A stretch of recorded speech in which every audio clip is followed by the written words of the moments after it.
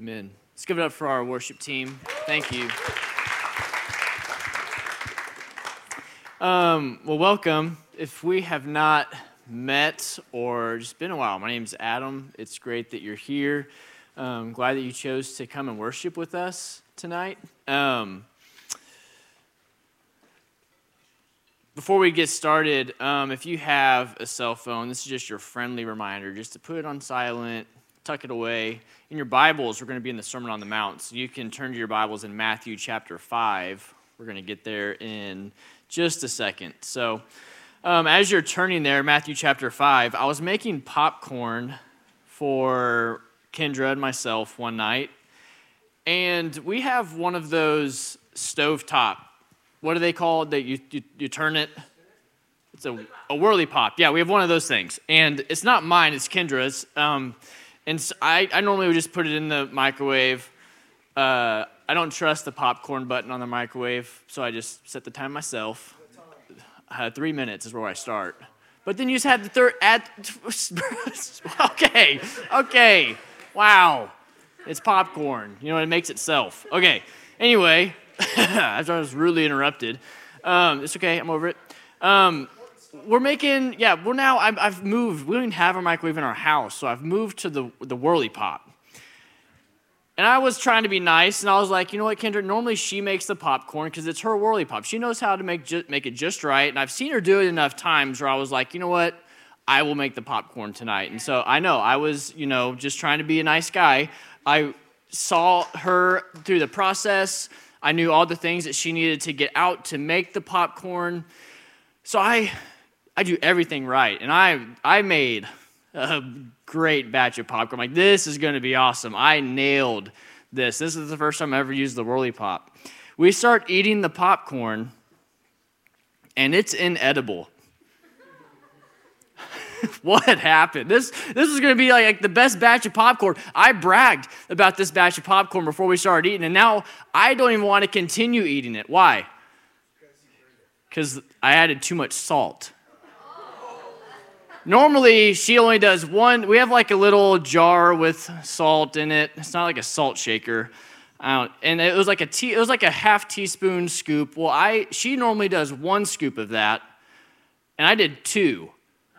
So okay, it doesn't seem like that big of a mistake, but with salt, that is a mistake. Has anyone ever baked goods and you mistaken the sugar for the salt? Absolutely. You have? You have? And you burn them.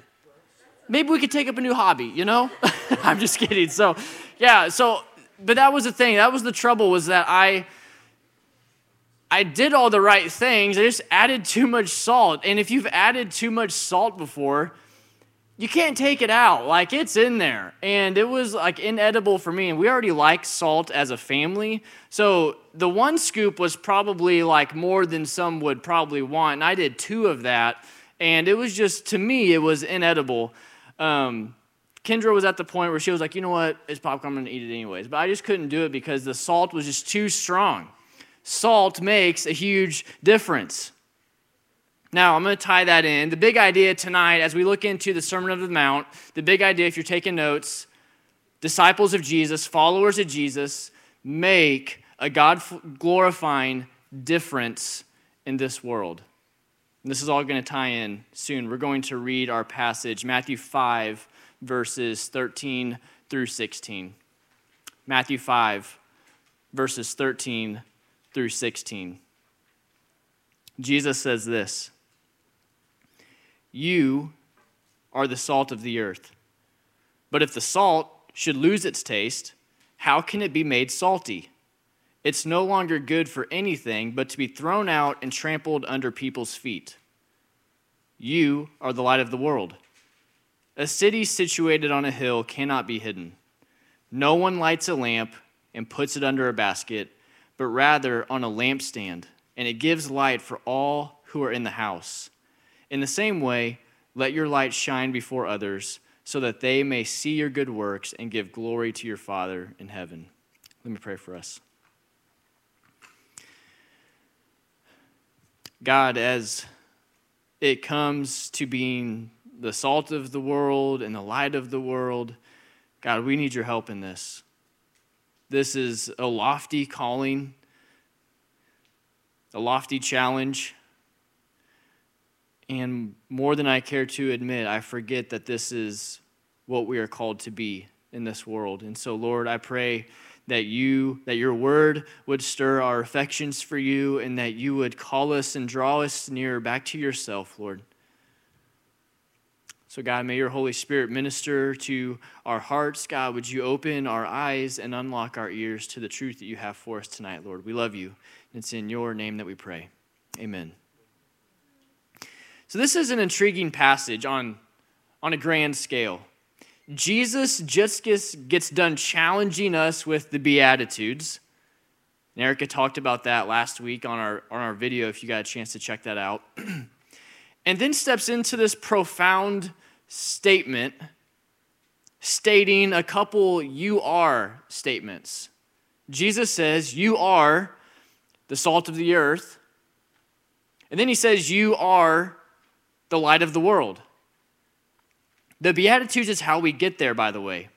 The poor in spirit, the humble, those that hunger and thirst for righteousness, the merciful, the peacemakers, and so on. That is how you and I salt the earth. Jesus just talked about it in the Beatitudes. This is how you can make a difference in the world. And now Jesus is not talking to everyone here that's gathered around at the mount. So Jesus sits down at this mount and everyone gathers around him. And so Jesus actually singles out his disciples, his followers in this moment. And not only does he single out his disciples in front of the large crowd, but he does it by making a bold statement. It would be like me delivering this message to the entire room and singling out the front two rows with a challenge. But Jesus' challenge is like, you guys, you're the difference makers. Well, like there's this entire room filled with lots of people, and he says, you guys, you're the difference makers. And the room listens, though. And I know you're excited. You're like, let's go. But also, like, you also have a calling on your life. And the calling's lofty. And it takes Holy Spirit empowerment to fulfill that calling. And the room listens. In the same way, the people gathered are also listening. They're also taking in this message that Jesus is delivering. And Jesus is singling out the disciples here, saying, you guys, you're the salt of the earth. You're the light of the world. So I'm going to take a few minutes to talk about salt for a second. Disciples of Jesus can change the world. Disciples of Jesus can change the world. We may become its salt and light. And today, we use salt as an enhancement to flavor. But in the days before refrigeration and chemical preservatives, people used salt primarily to prevent decay on meat. We'll talk more about the uses of salt in a few minutes, but we are the preservation agents of the world, basically. We, through the empowerment of the Holy Spirit, can preserve this world by making disciples.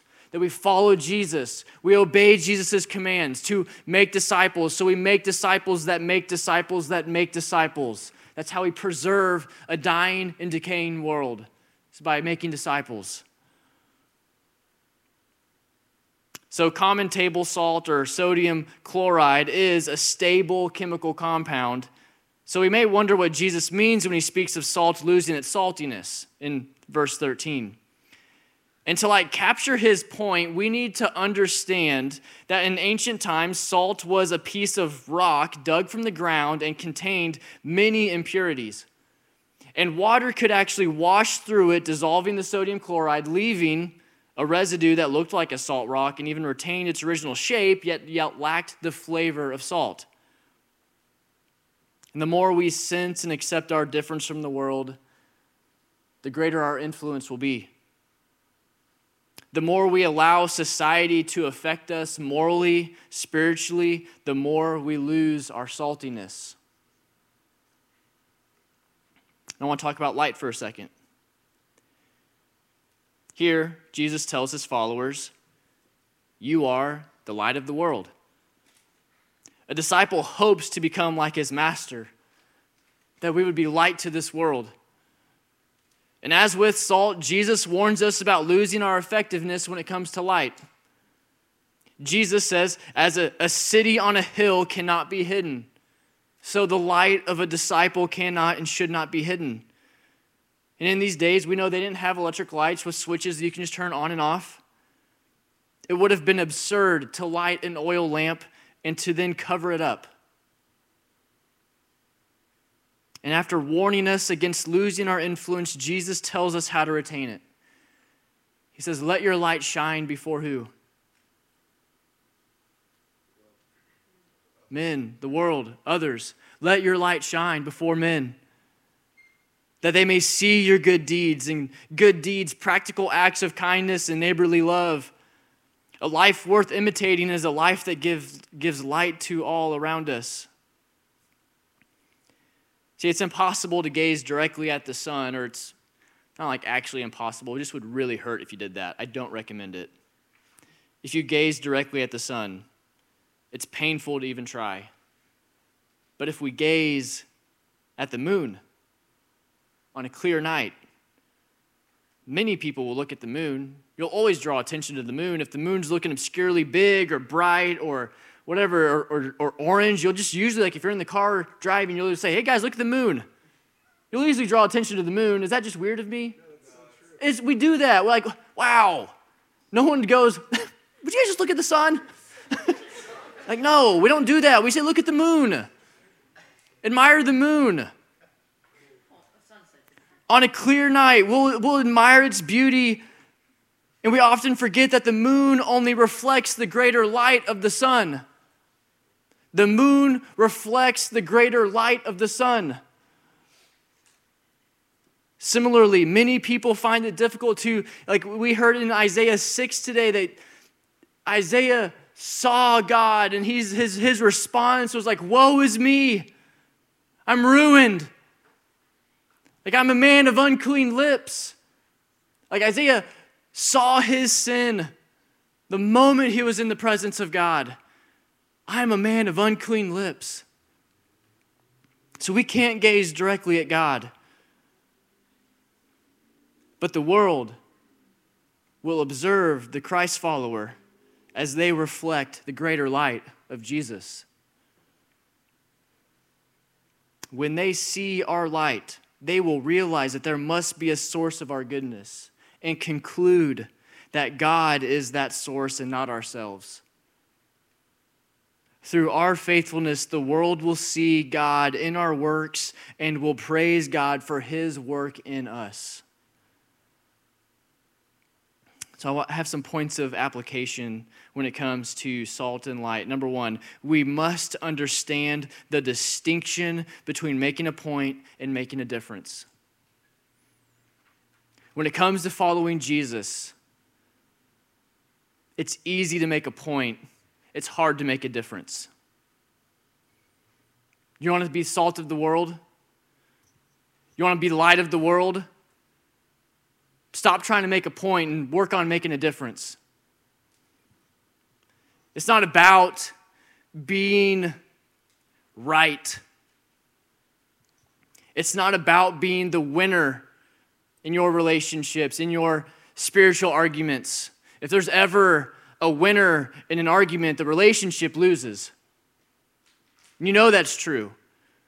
If you ever hold your hand up being the victor of an argument with a friend, whether it be a spiritual conversation or not, if there's ever a winner in your argument, the relationship loses, period. We as followers of Jesus, you are the preservation agents to a dying and decaying world. Be salt.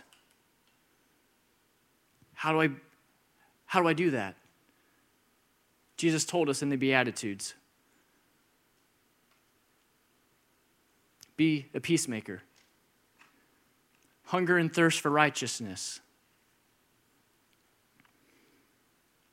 It's easy to make a point. It's hard to make a difference. Number 2, we kind of hit on it already.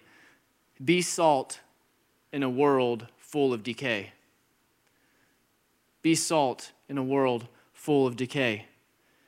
Jesus starts the passage with an intentional statement saying, you are the salt of the earth. You are the salt of the earth. He didn't say that you can be, or you might be, or one day when you get older, or anything like that. He said you are. Today, starting now, you are the salt of the earth in this moment. See, there's 5 different functions for salt in the ancient world.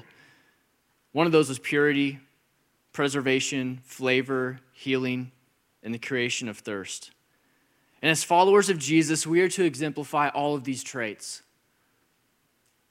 This is a calling that Jesus has put on us, that you and I are the salt of the earth. Let's put on purity. Let's put on preservation. Let's put on flavor and healing and being a peculiar thirst in this world of I wonder what they have. A little salt makes a big difference in a dying world. So a diagnostic question, something for you to reflect on. Is the way that you and I live worth striving after? How you live your life, is your life worth imitating? Is your life worth striving after to the lost and decaying world? Number 3, be light in a world full of darkness. The word light in our passage occurs 4 times, just in verses 14, 15, and 16. And in verse 14, it says to put the light on the hill for the whole world to see. And in verses 15 and 16, it says to put it on a stand in the house to illuminate the entire house. And then Jesus goes on to say that you wouldn't even give it a moment of your consideration to put the candle under a basket or a bowl. It's insane and even laughable. And the disciples probably laughed to themselves, okay, we get it. No one would do that. But imagine the moment. No, you wouldn't put the light under a basket. The purpose of a lamp is to give light. The purpose of a disciple, a follower of Jesus, is to provide and exemplify the light of the world. Living a holy life, marked deeply by Christ. As a bold witness, you will shine brighter and farther than you could ever dream through the power of the Holy Spirit that's at work within you. A little light, think about this. A little light makes a big difference in a dark room. A little light makes a big difference in a dark room. Years ago, I heard of this illustration of a disco ball. You guys can imagine a disco ball. Think with me for a second. The disco ball has little tiny squares all around it. But think with me for a second, if the disco ball was just one mirror, there was no squares in it, where would the light go on the disco ball? If the disco ball was just one clear mirror, there was no squares, it was just one solid mirror, where would the light go? The light would just go to one spot. Right. Follow me here. The disco ball, the mirror ball, has to be broken for the light to shine all across the room. Right? In the same way, Jesus is telling us, you are the light of the world. Jesus is using broken, fragmented people to spread his light across the entire room. He doesn't use one perfect person other than Jesus. He doesn't use a perfect, altogether, put together human, but he uses us. Broken, fragmented, struggling, fumbling and stumbling people to carry his message to a lost and broken, decaying world. The disco ball has to be broken to be used effectively. In the same way, we As brothers and sisters in Christ, we have a message to carry. And we sang about our testimony collectively in that song, Glorious Day, when I needed rescue. My sins were heavy, but chains break at the weight of your glory. Like, we have a message to share. Not the fact that you're put together and perfect, but the fact is that Jesus, in my brokenness, carried me. That he brought me towards himself, even though that I don't deserve his grace. But he chooses to use me to bring about this story, this great, grand, redemptive story, and he chooses to use me in it. God uses our brokenness. He uses our messes to carry the light across the world. He doesn't use the perfect. He uses the willing, the available. You are the light of the world. You are the light of the world. One commentator says that verse 16 is the core of the entire sermon, showing that hearing must lead to doing, and that good deeds are the heart of discipleship. And this is where Jesus surprised his disciples and hearers with his teaching. He never continued the status quo. Jesus demanded that his followers go out and change the world. There's no passivity here. There was no prancing around the topic. Jesus would deliver hard, heavy topics right to the front of people. Jesus demanded change, and for God's righteousness to enter the world in such a way that it would never be the same. And the coming of God's kingdom is so much more than just being kind to others and performing good acts and good deeds. Those are good and admirable things, but there is a demand to be different and to act different. That is, to be made right with God and act the way God demands by following Jesus in counter-cultural directions. Change is the name of the game, and it must occur at who we are and how we live in our life. So what is the stirring that God is awakening to you this evening? What ways is God prompting you to live different, to be salt and to be light? Maybe for some it's in responding to the first and foremost call into the family of God, by receiving his grace through placing your faith in Jesus as your Lord and Savior. Maybe God's prompting you to repentance. You've been living contrary to the Word of God and the people of God. You've indulged and gorged yourself in sin, knowing good and well that you're taking part in spiritual death. Sin that made Jesus' death necessary. Maybe you've been living an unharnessed life, totally consuming the sin and selfishly living. God may be calling you back to himself, saying, repent. Repent. And the beautiful thing in this moment of repentance, when a sinner finds themselves so lost in sin, so far from God, all you have to do is hear the call to repent and just turn around. And God's right there. You may have been running from God for 10 years, and that doesn't mean that you turn around and start trekking back for another 10 years to find yourself back to God. It's that you were running from God for a solid 10 years, and all you have to do is turn around, and there he is, waiting for you, with open arms, ready to receive you, welcoming you into the palace. The moment you turn from your sin, God is there waiting to joyfully receive you back as a son or daughter. Maybe tonight, your prompting or stirring is that you've been playing the sidelines when it comes to your faith, and that you don't play offense in the day in, day out of your faith journey.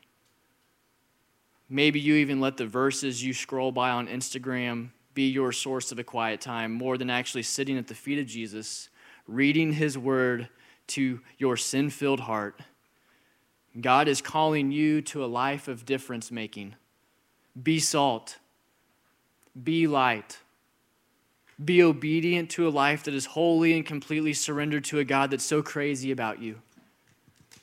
Jesus carrying the sins of the world, died so that you may live. And I'm going to ask, will you, in response, live for him? I'm going to pray for us, and then we're going to have a moment of response. Let's pray.